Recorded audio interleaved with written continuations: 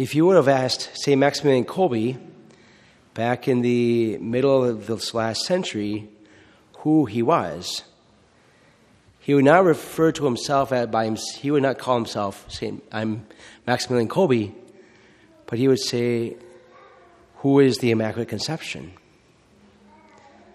Who are you, Immaculate Conception? Out of humility, he would honor the Blessed Mother Mary. He so lived in her heart that he identified with himself with her. That all his merits, all the graces he would receive, everything he was about was for the Blessed Mother Mary. And what a blessing that is for all of us to see in that example of St. Maximilian Kolbe. Because when we live in her heart, when we live in the heart of the Blessed Mother, when we give her ourselves, we will be able to become holy ourselves, come close to Jesus. When we are able not only to pray the rosary daily, but we come to, in that kind of when we come to not only pray the rosary, but also live in her heart, we come to be most like Jesus in the most holy, in the quickest possible way. That's what St. Maximilian Kolbe, that's what St. Louis de Montfort, that's what St. Mother Teresa of Calcutta all teach us.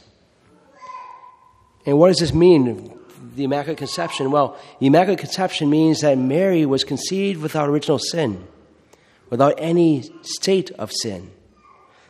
So throughout her whole life, she did not sin. Wow. I don't know about you, but I go every moment, I could probably find some kind of sin that I've done. But yet, Blessed Mother Mary was preserved in a miraculous way by God to be able to accomplish what his desire was of her.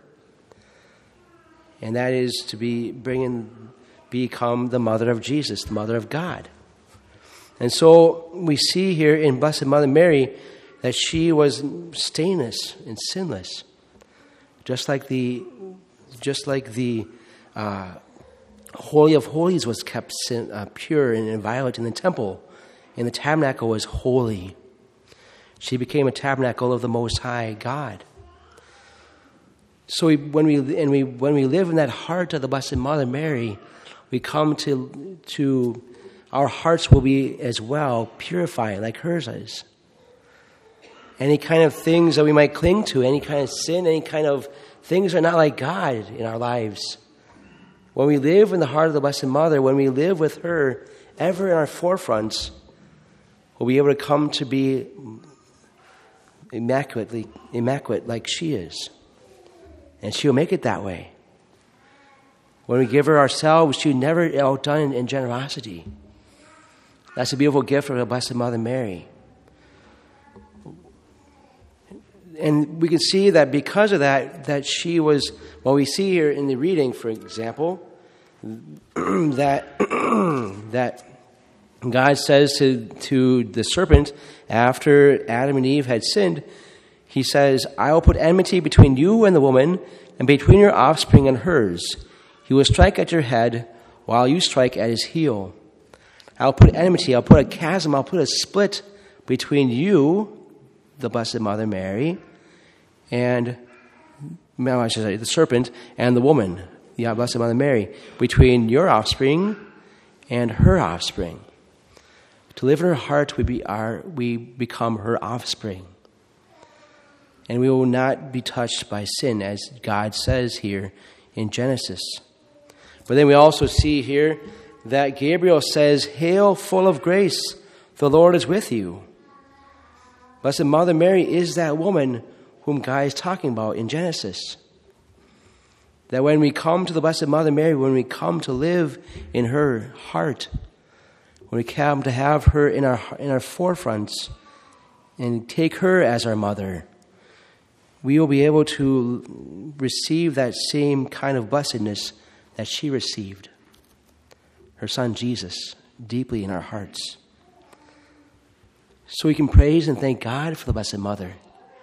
This Immaculate Conception is not just an acknowledgement of her being conceived immaculately without sin and not living in sin. But it's also for us too. Because when we come to live in that heart, we will be able to experience the same graces she received. So that someday we will be free of sin too. Nothing is impossible for God. Praise and thank God for the gift of this feast we're celebrating today. And let's ask our Blessed Mother to help us live in her heart. Let's ask her to help us to be her children, and so experience the graces she received. Immaculate Heart of Mary, pray for us.